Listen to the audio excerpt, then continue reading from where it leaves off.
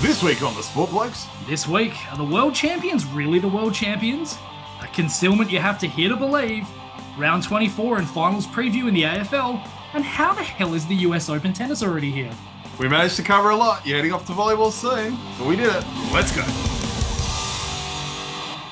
It's 6:54 on Wednesday, the 30th of August, 2023. Plenty of 6:55. That's three in a row, Nathan. Well, after the big run of all the others, it was bound to flip the other way. You're the Port Adelaide of time. You got the big run and then you get something like that. Or Carlton, yeah. Yeah. Plenty of basketball and footy this week as the FIBA World Cup gets into its second phase and the AFL is on the brink of the finals while the AFLW season is about to kick off too. We'll do our best. You've got to run off to volleyball in less than an hour. It's so a common theme, isn't it? Yeah, we'll do what we can. As always, check the timestamps. We've got a doozy of a bloody hell and a basketball-related court of public opinion too. So we'll make sure that appears before or after our basketball segment. And to follow the legal analogy, I'm glad to say I have my partner in crime. You've already heard him. Sitting next to me rather than being on Zoom. Yeah. How are you, mate? I'm great. I'm even better now that you basically confirmed that the court of public opinion will be either before or after basketball. Well, thank God it's not happening concurrently. No, well, that's for the basketball fans. They can keep listening either side if they're not interested in the footy, for example. That's all I was saying. Great to have you back. Oh, no, you're probably June or early July. The last time we were together, I think. Probably give or take. Yeah. So there you go. It was before or after basketball. That's for sure. Yeah, it was before or after June or July 2023. Oh, dear me. How should we? Well, let's kick off. I'll let you kick off, shall we? What do you got this week? Opening serve. Yeah, okay. Yeah. Honestly, have you noticed that the US Open started? That crept up on me, something chronic. I have. I had opened a bunch of tabs on my computer to read up on it and then never got round to it. So, yes. And I knew you're more of the tennis guy. So I was kind of like, well, hopefully Shuey's looked at it. I didn't realise until this afternoon. Yeah. Oh, wow. Okay. No, I've been looking at it the last few days. I know there's been a bunch of upsets and there's already been a bit of controversy in this. I mean, in the women's side, Caroline Garcia, France, the 7 seed, number 8 seed, Maria Sakkari, Barbara Krejcikova, the 12 seed. So we've had 3 fairly high seeds in the high or low seeds. Yeah, good question.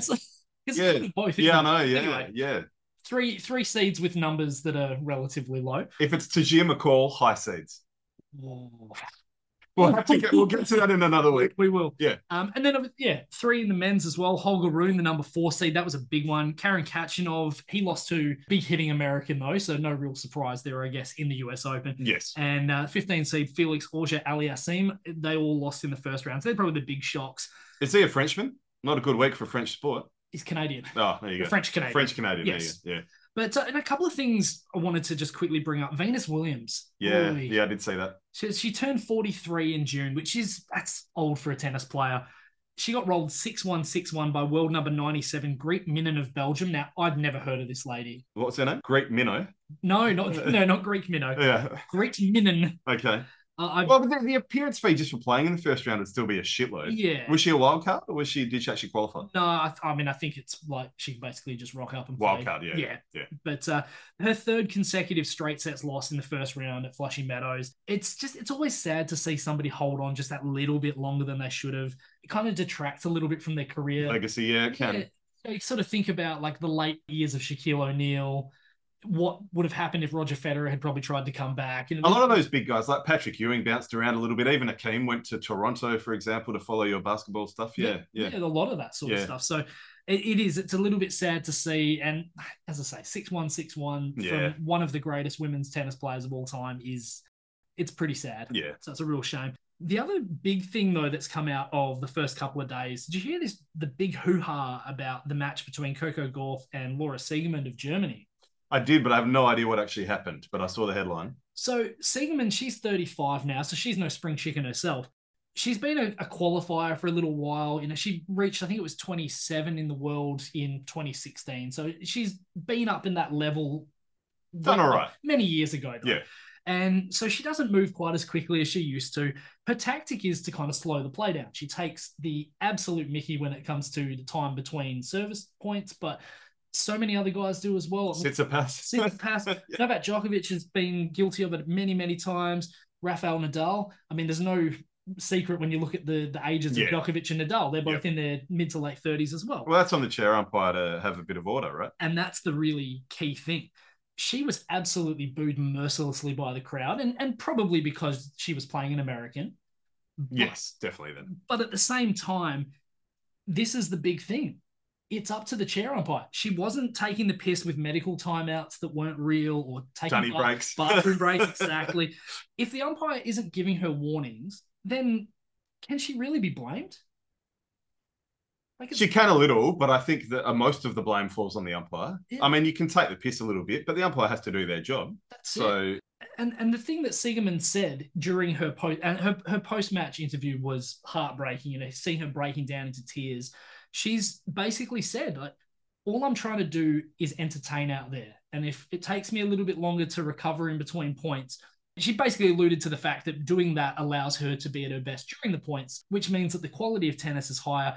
She's out there scrapping, trying like crazy to make the second round against the 6th seed in Coco Gauff, who is an incredible young player. Oh, yeah, definitely. Has to be one of the favorites for the tournament, really. Very impressive young lady, too. Very mature and well-spoken. Yeah. So, she's doing her best. Now, I understand Gauff got a bit frustrated because the play's not going as fast as she would like as a 19-year-old. But at the same time, yeah, I find this very frustrating. And look, it's no secret my thoughts on tennis crowds at times can be a little bit I'm not a big fan of them, especially the ones in America. I find the US Open fans are horrible with that sort of stuff. They're up there with the Melbourne fans, unfortunately. Just ask Nick Kyrgios about Wimbledon too. Wasn't it that lady that had apparently true. He claimed to drank a million. Yeah. Yeah. But look, as I say, it's not a good look when the first day of a tournament is basically being overshadowed by booing and all that sort of stuff. It's a shame to see. Yeah. Well, especially because Coco won probably fairly comfortably. Did you say the score? Or? No. I think it was super comfortable. Okay. Like comfortable enough. It was straight sets. But yeah, it's a shame. Mm. Now, coming into bowl from the pavilion end, Nathan. I do have some cricket. I want to mention at the top, though, really disappointed in the lack of coverage about Austin Robertson Jr.'s death. Again, we outlined last week how important he was not only to the game of football, but also to cricket. And for Footy Classified to not mention it, like they had the cricket rights for so long, and he was instrumental in the stump mic and everything. So that was disappointing. So the media's let themselves down. Like even news.com.au, I searched for his name. I don't think they did an article at all or anything. So that was disappointing. Now, in the cricket, a red card was issued to the Trinbago Knight Riders. There's a familiar name. It was a straight red as well. Yes, no yellows. They went in studs up. Yeah. They only had 10 people and 2 outside the circle from that point onwards. It was for slow over rates. And there's also, they can be given to batters too. They can have 5-run penalties as well. So it's a way to kind of speed up the game. I don't know. I think short form cricket's becoming more and more Mickey Mouse and more ridiculous. Kieran Pollard was not happy. Well, let me run you through the rule because I've got a list of what the actual rule is. If a fielding team starts their 18th over beyond the scheduled time, they would need to bring 1 extra fielder inside the 30-yard circle.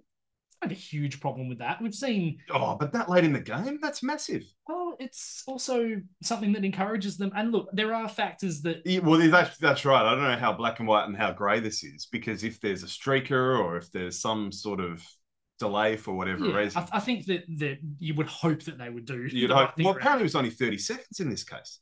But, I mean, again... Yeah, well... Got to be black and white. Yeah, well... Unless there's extenuating... Yeah. I don't know. I didn't see the game, but... I don't know. If it's less than a minute, maybe give me yellow.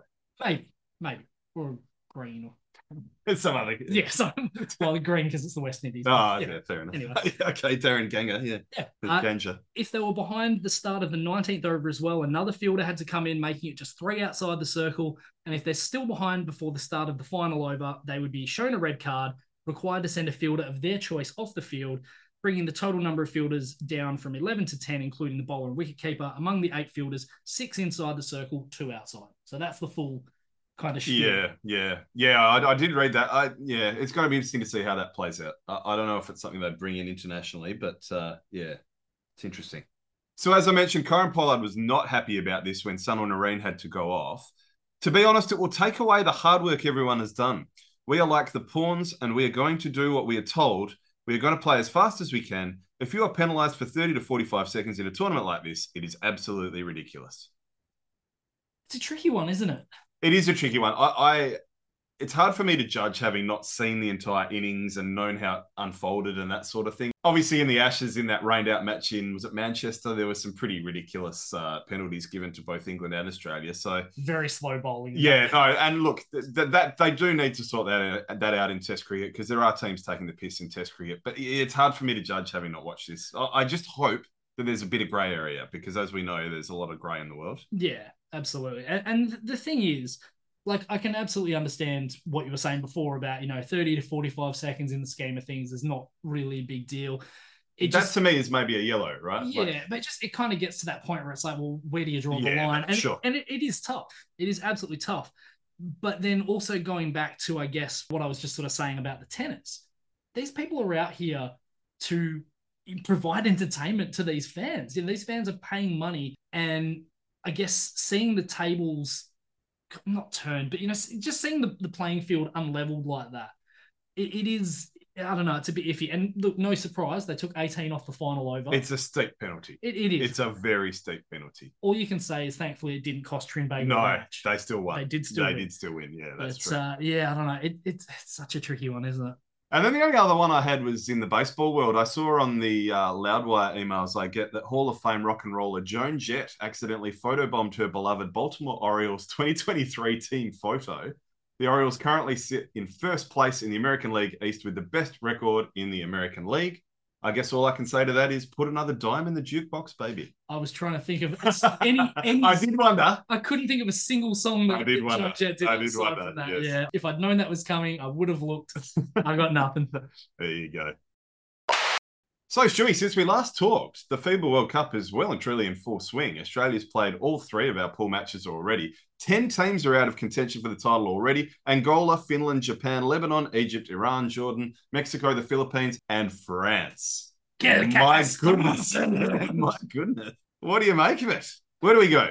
They've had to deal with North Korean missile attempts falling in the ocean and typhoons and all sorts of crazy shit. I mean, we shouldn't be surprised. North Korea's been out of the news for a little bit. They probably just wanted to go, hey, we're still here. Well, it's not a terrible comment, really. It's a terrible act, but it's a pretty insightful comment because you can think of Munich, for example, when there are a lot of eyes affixed to a certain place, there is going to be heightened security. So, yeah, no, that's fair enough. Yeah. But no, I mean, obviously, going through that list, France is the big surprise. I think going into that with the roster they had, they would... Even without Wemby? Yeah, they would have absolutely been eyeing up. Well, I mean... They've probably still got, 7 or 8 guys that have NBA experience on their roster.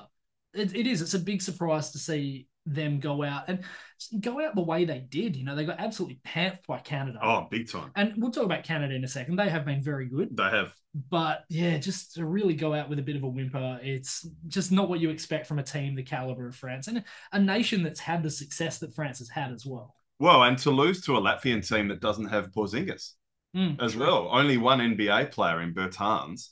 That was a surprise. That was a great game. I watched that one. Basically, Latvia were hanging tough and it was really nice and close and they were punch, counter punch. And then Bertans got in foul trouble and he sat for an extended period and France could build a decent lead in that third quarter. And then Latvia 26-12 in the final quarter. Just nuts. Big 3 after big 3 and...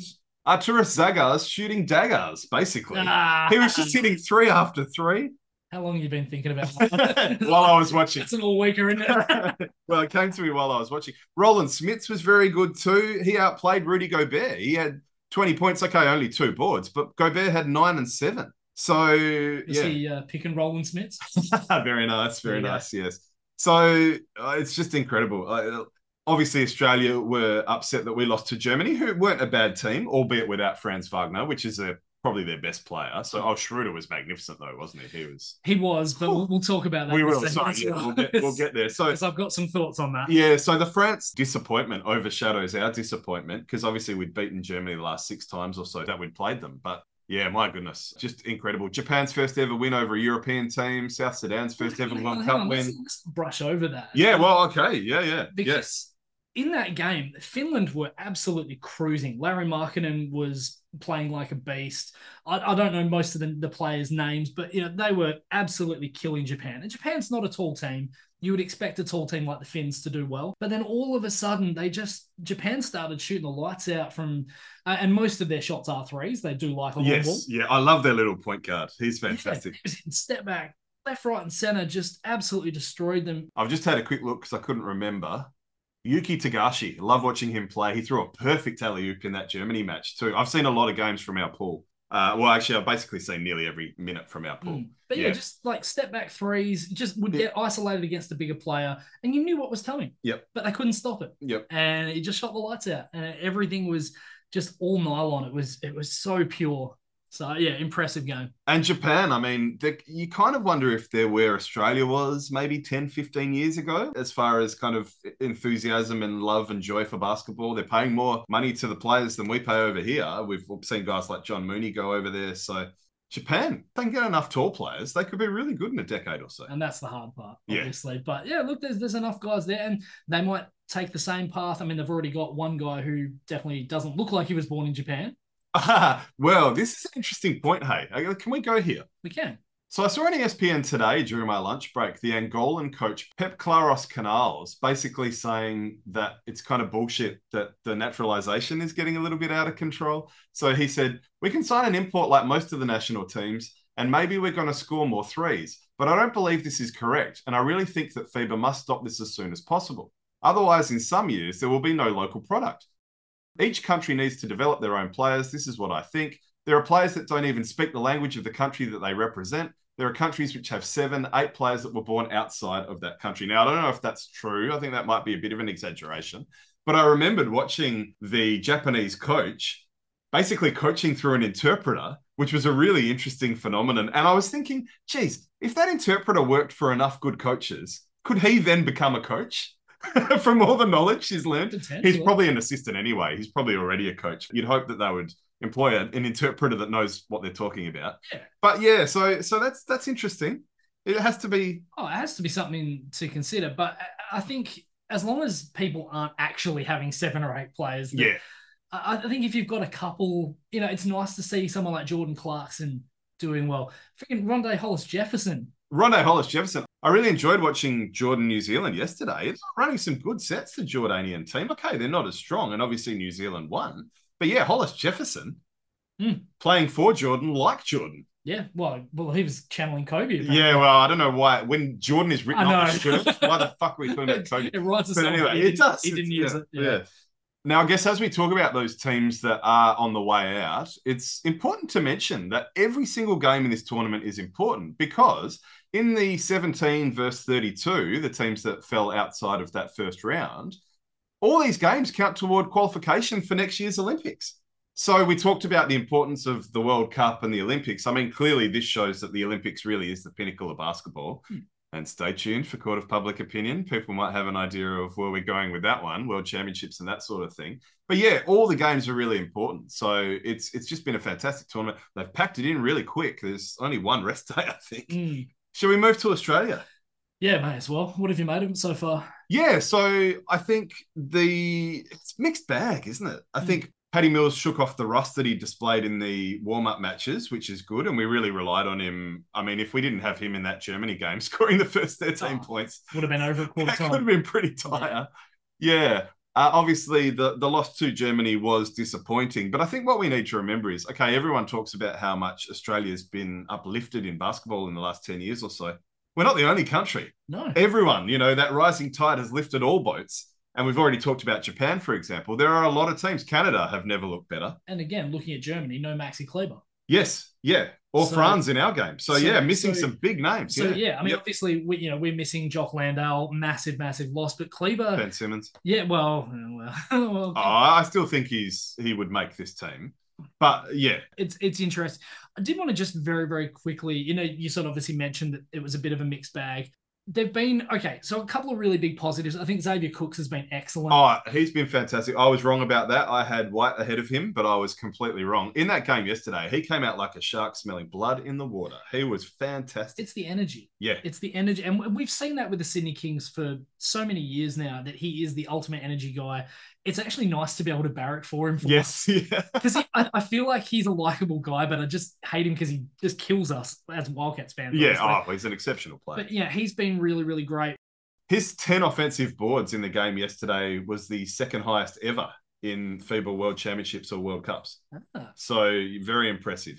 What was it? 24 and 16 on 12 of 20 from the field with 10 offensive boards. It's pretty impressive. Very, very good. It is pretty impressive. Patty Mills wasn't even needed. and look, we're starting to see obviously Josh Giddey emerge, I guess, as this next level sort of quality player. Well, he was fantastic yesterday too, even better than Xavier, or as good as Xavier, yeah. There's a lot of really good positives. I will say of the Germany game, look, Nick Kay, I hate to slander the guy because... It's so funny you say that because I've written here there's been some Nick Kay slander. I think some of it's the defensive. It's switching everything. Yes. And getting him in on-ball screens with Schroeder. Some of that's coaching. Absolutely. Yeah, I still think he's doing a decent job. Well, offensively better. The reason I don't like that though is because if you're putting him onto Schroeder, he's got two moves. He goes right or he steps back for a three. And what are we doing? We're playing him for a drive to his right hand. Well, exactly. Don't switch every on-ball screen. But if you're going to play to the scout. Well, that too, I guess, He got past these guys so easily and was able to go right every single fucking time. Schroeder's very quick. He is, but at the same time, like also there's no help off that. No one's helping. There was one time I can't even remember who it was. It might have been, I don't know, it was someone like Matisse Thybulle. Someone came off and basically got a block on one of those drives. But he kept doing it in the second half. No one's getting to those shots. And I don't understand how it happened. Lack of rim protection doesn't help, of course, without Jock there. But no, I know what you're saying. So that was a little bit frustrating. Did you think it was a foul at the end on that heave? Well, actually, rewatching it, I'm not convinced that it was. Yeah, I'm not either. Yeah, so look, to be honest, I don't even care. We didn't play well enough. They played better than us. And I'm not convinced. One, I'm not convinced there was actually enough contact. It looked worse than what it actually was. And two, I'm not even convinced that the time hadn't run out. So that's a non-issue for me. Would he have hit all three anyway? Well, that too. Probably not. Yeah. I mean, well, certainly Xavier Cooks isn't hitting his free throws. That's about the only thing he isn't doing. And we did miss some key free throws in that game against Germany. That was one of the reasons why we lost, actually. I think we only shot about 50% from the line. But look, it's been... They've been promising signs. I think handled Japan very comfortably yesterday. It was a good bounce back game. Able to cruise in the second half, which was nice. Yep. I thought the performance against Finland was pretty clinical as well. Well, especially because Finland came out pretty good at the start of the match and we really put the defensive clamps on towards the end. Yep. And that's one of the great things about this team. I still really worry about our scoring. And speaking of naturalized players, geez, Bryce Cotton would have come in handy on this team, wouldn't he? Yeah, definitely. But the defense I'm not worried about so much. I know there's some issues there. You're right. I agree with you. There was some breakdowns, but we certainly have the players that can clamp down. But I worry about our offensive. There will be times where we have lapses and we don't score for several minutes. It's going to hurt us. This also hurts me saying this, but would you be playing Joe Ingles less? Yeah, I think we have to consider that. I really do think we have to. Josh Green looked really good yesterday. It was good bringing him into the starting lineup. I think he's a bit of a confidence player too. Yeah. I think it's worth starting Green just to have him up and ready. Yep. So, I think Jingles might be the odd man out a little bit. And maybe Kay a little bit too for Xavier. I'm okay with that. Yeah. I mean, we got to do something because we're not beating the Canadas of the world, for example, or Slovenia we got next, most likely. Yeah, I mean, even that's going to be a test. They'll be out for blood because we beat them of course. In the 3-4. That's why they want revenge, yeah? Yeah, I think the best path forward for this team is having as many of those switchable guys. We've spoken about Thybulle. He's probably not getting enough minutes. Green, I think, has been really good. Having them with Giddey, guys that can run the floor, fill the lanes. I think when we're turning defense into offense, we look very, very tough to beat. And I think one thing that international basketball shows, the athletic teams are often the better teams. And that's how you can beat some of these other countries with speed and athleticism. So it makes sense to play that game. Yeah. Definitely. Yeah. Now, you just mentioned Canada. Yes. Scary good. Scary good. Yep. They have been, I don't want to call them a surprise packet in terms of the results. I think it's more the way they're doing it and the amount of points they're winning by as well. I mean, they blew France. I watched most of that France match. That was very impressive. Very impressive. And they don't even have Wiggins playing, for example. Yep. So there are a lot of NBA guys missing, as you mentioned. We haven't talked about Giannis missing, for example, for Greece. His brother's playing. But if you look at the top 7 guys for Canada, Shai Gilgeous-Alexander, Dylan Brooks, RJ Barrett, Kelly Olynyk, Dwight Powell, Lou Dort, and Nickeil Alexander-Walker, that's like the ultimate chip on the shoulder team. When you look at all of these guys, Shai had been overlooked right up until this year in terms of being one of these top tier sort of guards. Dylan Brooks, we know what he's gone through with all the bullshit from the LeBron series. Yeah, a lot of it's self-inflicted. A lot of it is, but certainly... But no chip on the shoulder, definitely. Yep. RJ Barrett, the weight of expectations in New York, and he hasn't lived up to it quite as much as I think people were hoping for. Up and down, yeah. With such a high draft pick. Kelly Olynyk, he's been a guy who's often been overlooked, always been like a trade piece, that sort of thing. He's a quality player. Dwight Powell, people looked past him once he had that injury. Lou Dort, he's a guy. Oh, yeah, Powell's given them some really good minutes. And Dort's a defensive, but they've got a lot of good defenders. I mean, Dort's a guy that, certain sport blokes have said were just a terrible shooter. No, look, what? Fucking, he was. That's like in our first bloody, we're talking like 3 years ago. It was true. The numbers backed it up. It was true at the time, yeah. But certainly. No, I love Lou Dort. Yeah, he's improved his game out of sight. Lockdown defender. We'll call it the Dortcher chamber. Yes, love it. I think it's great. Love it. Lugans, yeah. Nickeil Alexander-Walker, he's a guy coming out of college that I think people had really high hopes for. Oh, he's given some very good minutes. But again, he's a guy that's almost forgotten on the bench at times. I mean, who's he with? Utah? I'm trying to remember where he even is right now. See, there you go. Just double checked. He's gone from Utah to Minnesota now. So there you go, right. But yes, we're on to the fun stuff now. Yes, the next round. Do or die. Yep. So we shall see what happens. I look forward to talking about this stuff next week. Yeah, look, if we defend Luka well, that's going to be a major, major key. Yeah, it's not that simple, but it's nearly that simple. Yeah, I think it is. Yeah. In the court of public opinion, the people are represented by 2 separate yet equally important groups: the athletes, administrators, and media personalities who make questionable decisions, and the armchair critics, who most likely will have little discernible athletic talent, but will pass judgment anyways. These are their stories. All rise, the court of public opinion is now in session. The Honourable Mr. Black is now presiding. Yes, thank you very much, Judge Stewart. Well, the background or charge here this week is 3-time US track and field gold medalist Noah Lyles for having the audacity to speak some common sense by saying, "You know what hurts me the most is that I have to watch the NBA Finals and they have world champion on their head." World champion of what? The United States? Now, the quote goes on. I don't know if you have any more. No. But that is our charge. It's an interesting one. It is an interesting one. Should we go through our evidence first for the prosecution and the defense? I've got a few here for the prosecution. Mate, go nuts, mate. I'll let you tee off, and I've got a couple of things I've got to say at the end. Yeah, so Stephen A. Smith, I guess, is the one I'll focus on here. So he said... So I'm going to step in on the first sentence because Nathan is really struggling with one word in particular. Flagrantly. Oh, he got it. I knew it was about to happen. He just came across as flagrantly ignorant. Yeah, that was shit. It's the sentence. And that needs to be said. He then brought up the press conference from October 2022, where the NBA had featured 120 players from 40 countries and 6 continents between 30 teams at the time. It's probably even more now. So to quote again, "So how is that not global? How is that not the world champion? One could easily argue that NBA players compete more against international competition than he does." Okay. So also Kevin Durant said, "Somebody help this brother." Devin Booker had a head smack emoji. The list went on and on. I do want to just start. Devin Booker's the one that I have the biggest issue with. Oh. Because his team, well, Kevin Durant as well, their team got beat by the Adelaide 36ers. Ah, I love it. I love it. They actually got beaten. There's a new layer here. I didn't even think of that. That's the one that frustrates me the most. Interesting. Well, we'll get to our deliberations. Do you have any more for the prosecution? Otherwise, I'll read some comments for the defense. No, a lot for the defense, actually. Yeah, I have a lot for the defense too.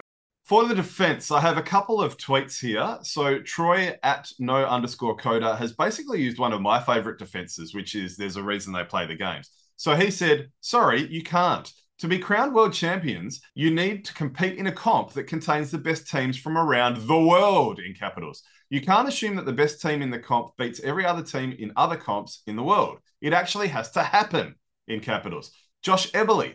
No one outside of America thought his comments were weird. We all have thought the same. But all the Americans were bothered by it, which is also telling and hilarious. And I've left the best till last, Stewie. Chris Nagaruthi. Apologies if I mispronounced that. Naruthi, you reckon? Why did I make that sound Middle Eastern? Well, I don't know. Maybe it is. Anyway, Kenyans are the best in marathon doesn't mean anytime a Kenyan wins a race in Kenya running against fellow Kenyans, he is world champion.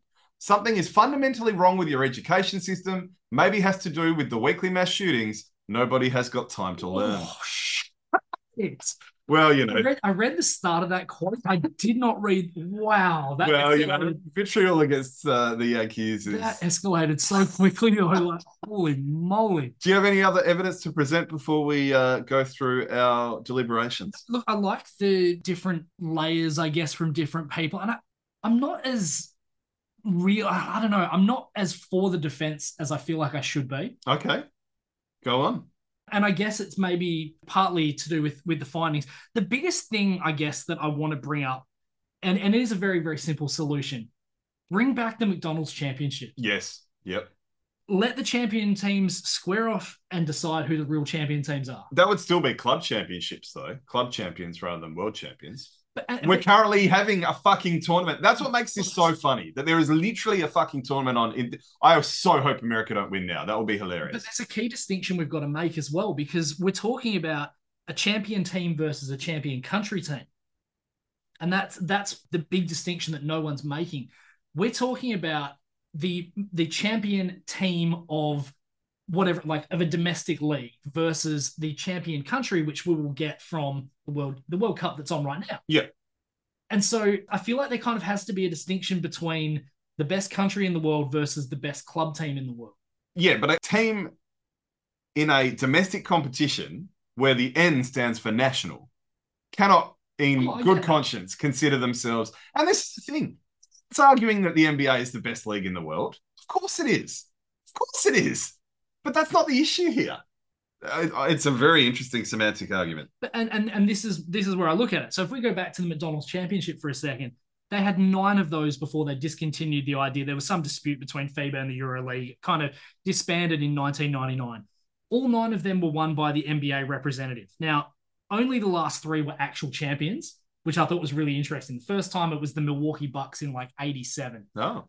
Then the Celtics in 88, and then there were a few other teams like... Fast forward to 95 with the Houston Rockets and Wildcats. Yeah, the Rockets win that one fairly comfortably. I don't think they broke a sweat. No. Then we had the 97 Bulls and the 99 Spurs that won. There were a couple of them in the like late 80s, early 90s that were quite close. A couple of 1-point wins. But I think that's an easy way to sort it out. If we're talking about like the national champions from, I don't know how you determine which sort of leagues you have these teams from, but you can then say, okay, we are the world champion club team in the world. Club, yeah. Okay. And that's fine. Yeah. All I'm saying is that there has to be that distinction, because you could easily just say, okay, let's get the absolute best players from America, put them against the best players from Canada, Australia, Spain, France, whoever. That's called the World Cup.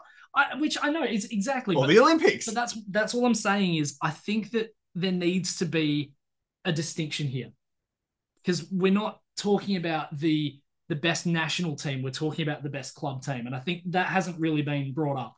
Oh, I think I'd love to see the McDonald's come back. But again, this is all extraneous to me. To me, world champion implies national teams from different countries come together in a tournament to determine who is the winner and therefore current world champion. I don't care how many fucking international players there are in the NBA. They are the NBA champion. Yeah, but plain and simple. But that's how Stephen A. Smith would justify that the NBA is the best league in the world, because the best players want to play there. Therefore, he can use that argument and extrapolate and go, okay, therefore the best team in the NBA is the best club team in the world, because it's the but club. No, but the title world champions, and I know what you're saying. I just find it really odd. There's some major cognitive dissonance for him to say. One could easily argue that NBA players compete more against international competition than he does. Really?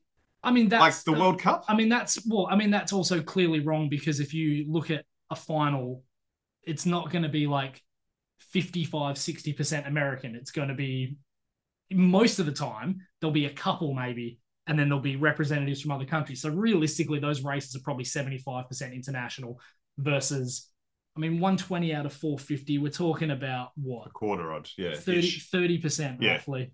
Yeah, I don't know. I think Stephen A. Smith comes across as flagrantly. He comes across as very ignorant. What he meant to say was flagrantly ignorant. Yeah, so as far as I'm concerned, we have a precedent, and this was settled long ago. I quote, "It doesn't make sense for an NBA team to call themselves world champions. I don't remember anybody playing anybody outside our borders to get that tag. Isn't that true? I keep waiting for someone to tell me I've missed something. There's a team in Canada, that's true. The world's bigger than North America. I know sometimes we, as arrogant Americans, don't respond to the rest of the world, but it's true. There's a big world out there." Greg Popovich in 2010. Now, the Raptors hadn't won at that stage, obviously. It was nearly approximately a decade later. I'm so glad that our good friend NBA Bo was the voice of reason too. I find Noah Lyles not guilty. I think this is all ridiculous. I think they should be called NBA champions. I think the fact that it's called the NBA, we know the NBA is the best league. Being known as NBA champions should be a high distinction. That's something that people aspire to and are very proud of. So, to quote NBA Bo in two separate tweets, the NBA could have the best 450 players in the world, it doesn't, and still wouldn't be the world championship. Just like Manchester City weren't the world champions last year, neither were the Denver Nuggets. World champions has a specific meaning. This isn't hard. Separate tweet. This is peak August NBA Twitter. There is no debate. The clue is right there in the name of the league. The NBA is the National Basketball Association. The NBA champs are not the world champs. However, they are likely the world's best team. Makes sense? Good. Yes, it does make sense. I find not guilty. Yeah, and let me be very, very clear. I 100% agree with you. Like, all I'm trying to do is be devil's advocate, try and provide some kind of possible way. Honestly, I believe that the McDonald's Championship is the best possible way to settle the best club team in the world. Yeah, yep.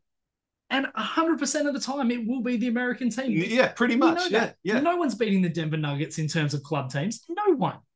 Okay, yes. And the Adelaide 36ers got hot one night and beat the Phoenix Suns in preseason. Yeah. Like, it's unlikely that that would ever be replicated in a tournament, but that's the way to get around it. Yeah, no, I agree. I'd love to see a club championship brought back. Hopefully it would fit in the calendar. But it's just, I don't know. To me, it's typical US arrogance, and being the title of NBA champion should be good enough. They should not call themselves world champions. My only question, though, off the back of this, and absolutely sentencing Stephen A. Smith to life, so on and so forth. Yes. Why did he even have to throw shade at the NBA, though?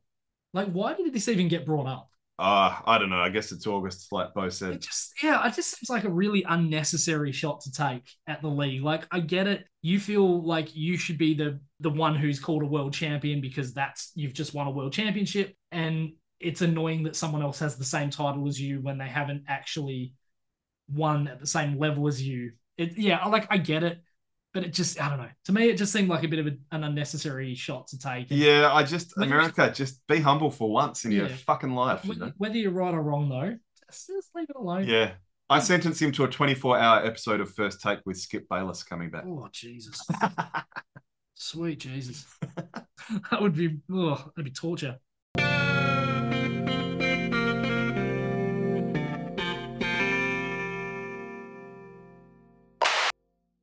And now, what made Stu say bloody hell? Well, the bloody hell this week takes us to Guaranteed Rate Field in Chicago. Fucking useless name. Seriously. Guaranteed Rate Field. Interesting. It's like, that's bloody hell enough. Yeah. Is how stupid some of the names are in America. It's getting ridiculous. When will we have a Pornhub arena? That's what I want to know. I feel like it's got to happen at some point. Yeah, I think that was all just a publicity stunt. I don't think that was ever going to be possible, but they got them in the news. So canny. Anyway, it goes to Guaranteed Rate Field in Chicago, and a very unfortunate incident involving a fan and an unplanned discharge. Yes, indeed. Not that kind, though. Get your minds out of the gutter, you dirty bastards. So on Sunday, the White Sox were hosting the Oakland Athletics, a match between two teams who are utter trash right now. The Oakland A's have the worst record in the entire league. They're a laughing stock and their fans hate them. In fact, I shouldn't even say the league because there's two different leagues, but in the entire Major League Baseball, they are horrible. The White Sox are well under 500. They're not making the playoffs either.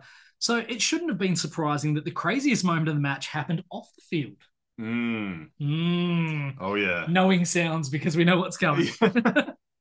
So it turns out that a spectator smuggled a handgun in, quote, the folds of her belly fat. I've got a little bit of a fold here, and I could not get a gun close to that. I think the folds would have to be pretty significant. Big. Yeah, unless, I guess those tiny little... We're talking like origami folds. Like, it's got to be big. I was thinking the tiny guns. Yeah, true. So she's managed to basically get this gun past the metal detector. It did go off for the record, but apparently they just kind of kept it. Well, I guess if you hold it well enough, if they frisk, they're not going to find it, are they? So not good. Apparently, she's then moved it to her pocket where in her kind of moving around in her seat, trying to adjust to get comfortable, it has accidentally gone off. 2 women were injured. It's not been reported whether the lady who smuggled it in was one of them, but oh dear. I would assume it was maybe, yeah. It's quite possible. The show went on. It did. This is such an only in America story in that regard, isn't it? Well, maybe not just America, but you can't think of many. Shots fired. But we'll keep playing. Baseball's on. Yeah, it's merely a flesh wound. Yeah, keep going. Tell you what, they talk about a concealed weapon. Ugh. Yeah, it's well concealed. It is. I will say this. I did double check. Illinois does have a, if you have a license, you can carry a concealed weapon. Okay. Yes. So I don't know if they intend you to carry it there. Well, they have metal detectors for a reason, don't they? So, yeah. I would assume they're probably not assuming people are just going to lift up a roll and go, ooh, here's... Yeah, it's like Homer on the tower rack. Yes. Oh, ew. Oh, my. So, yes, not very good at all. I mean, in what world do you need to bring a gun to a baseball game anyway? That's my question. Well, again, only in America, yeah. Even in Texas. Yeah, well, yeah. Oh, Chicago's a lot of murders. Well, this is true. This is true. Yeah. So, to the lady who completed an automatic double, or should I say a semi-automatic double, all I can say is, God damn it. Bloody hell. Bloody hell. All right, let's do it again. I don't even need to edit this one. Let's just rinse and repeat. And as we always say, you just hope that this doesn't come to haunt a team come finals time. It would be such a shame if a match was ended in controversy because of a bad decision. So yes, Noah's Ark did cost a team the finals. At the expense of your team. And that's what I've written here. It's even worse because my team is the one that benefited, or as you said, it's a little bit...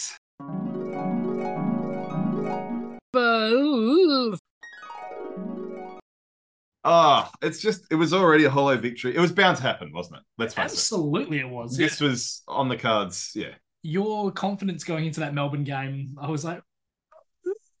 we looked pretty good to the last quarter. We just fell apart in the last quarter. Well, we've had the wood on Melbourne. So, I don't know. I think my confidence was somewhat justified. But, yeah.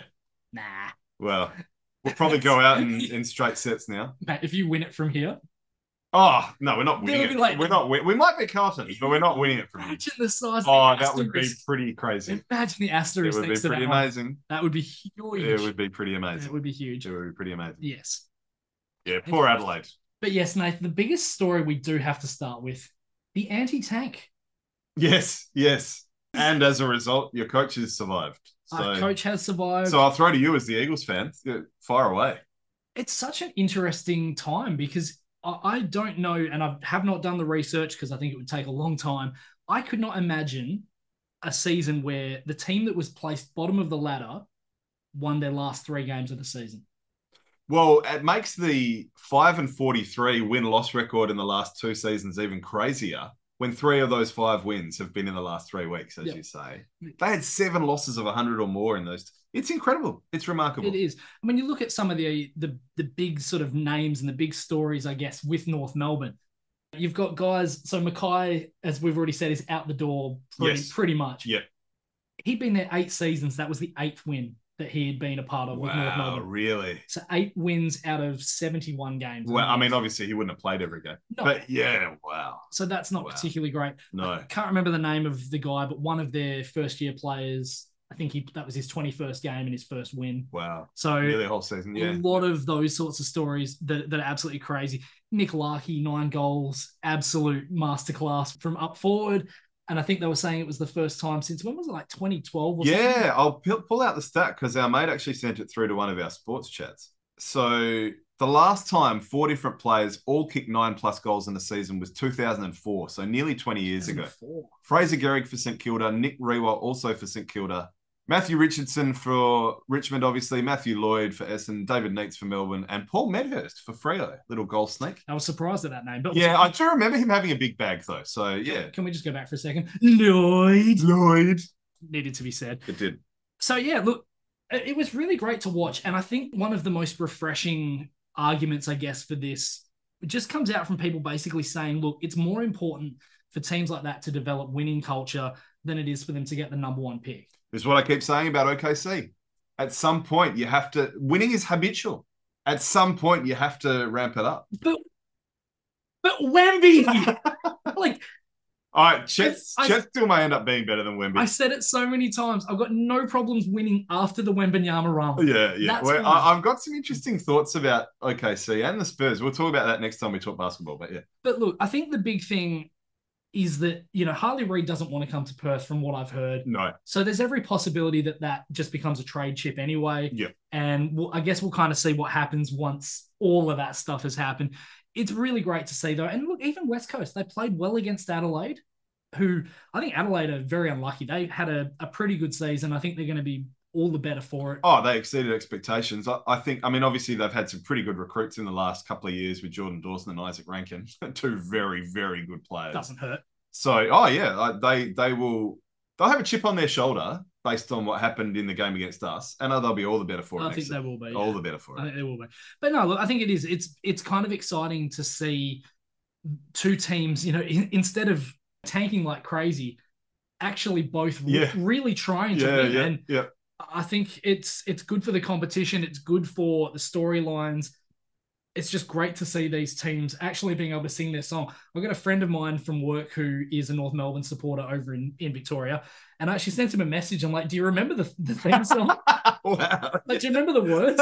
I said, no, I did say, like, honestly, man, I'm so happy for you guys, not just because it gives us the #1 pick, but like, I'm really happy that you get to actually be excited for this. And he's like, I hate this.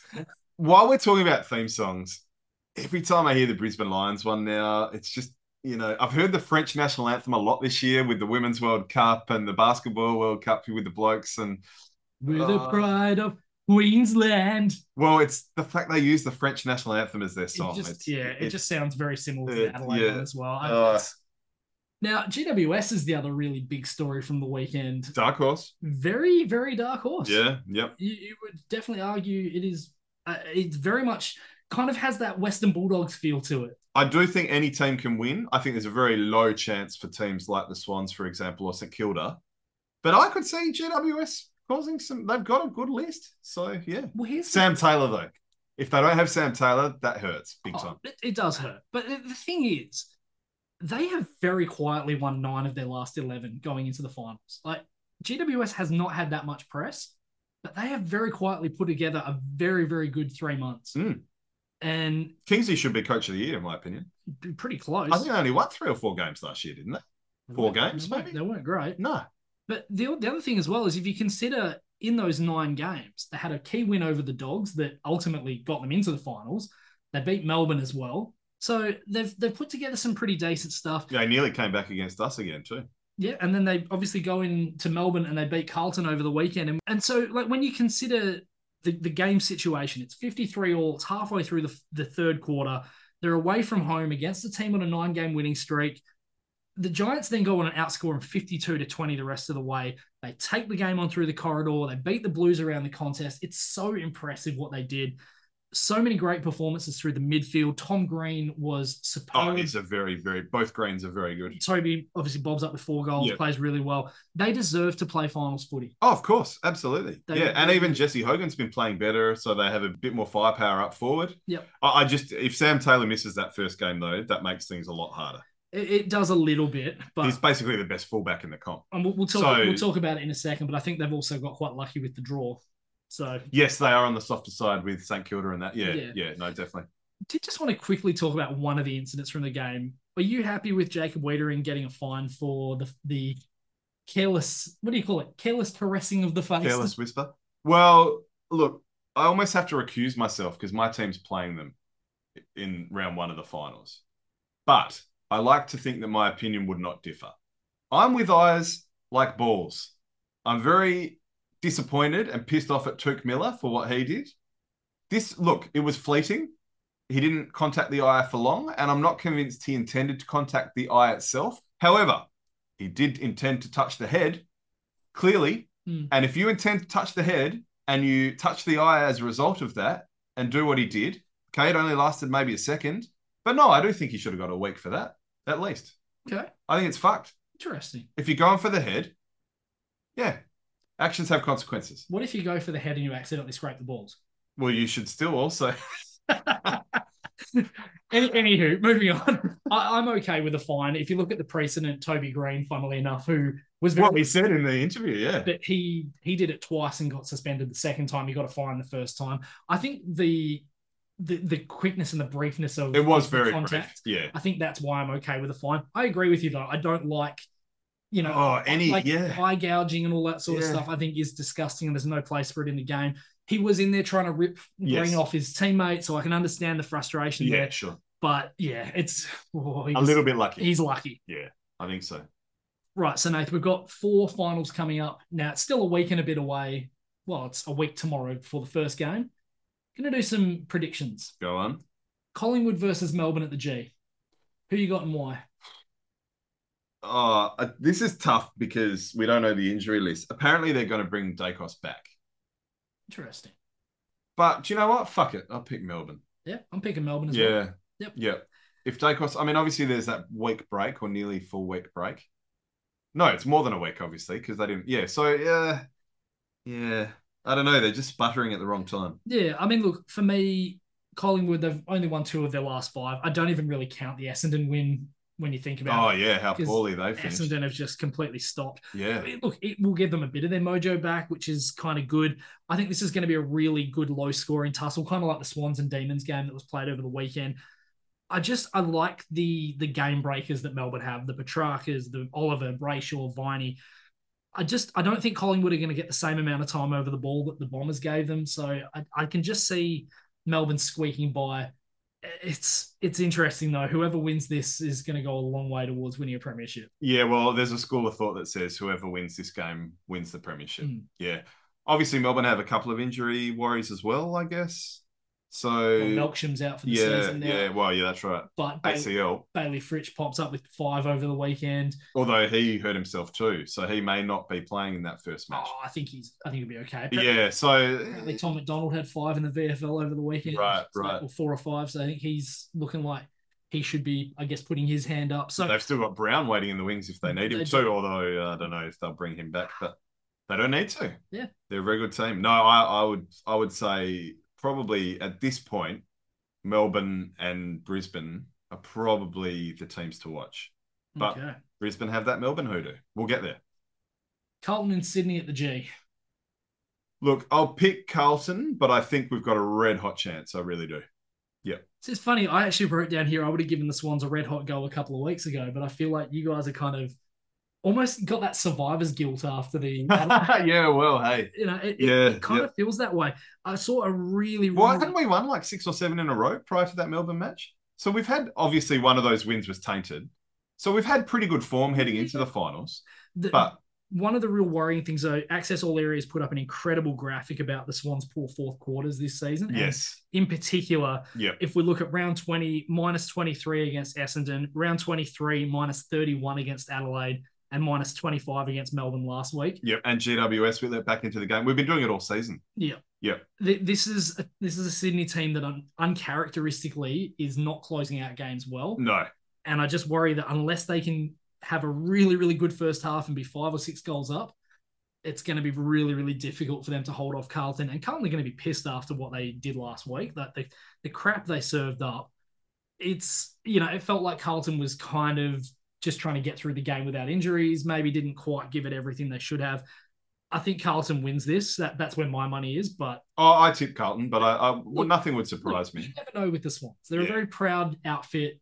Obviously, Longmire is one of the best coaches that the game's probably ever seen.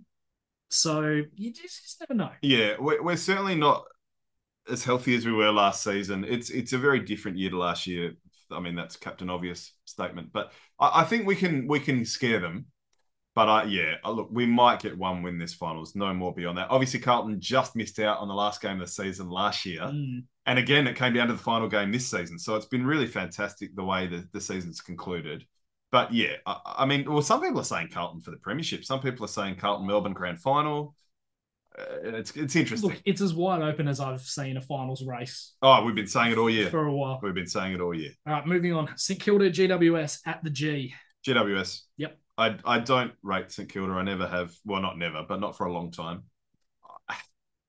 I think they peaked early as well. Yeah, I just think GWS are playing better football right now. I think they've played well in Melbourne as well. They don't fear travelling. And they've got plenty of finals experience, a lot of the list. So, yeah. Yeah, I look, again, wouldn't be surprised if St Kilda win, but no, yeah. Again, money's on GWS.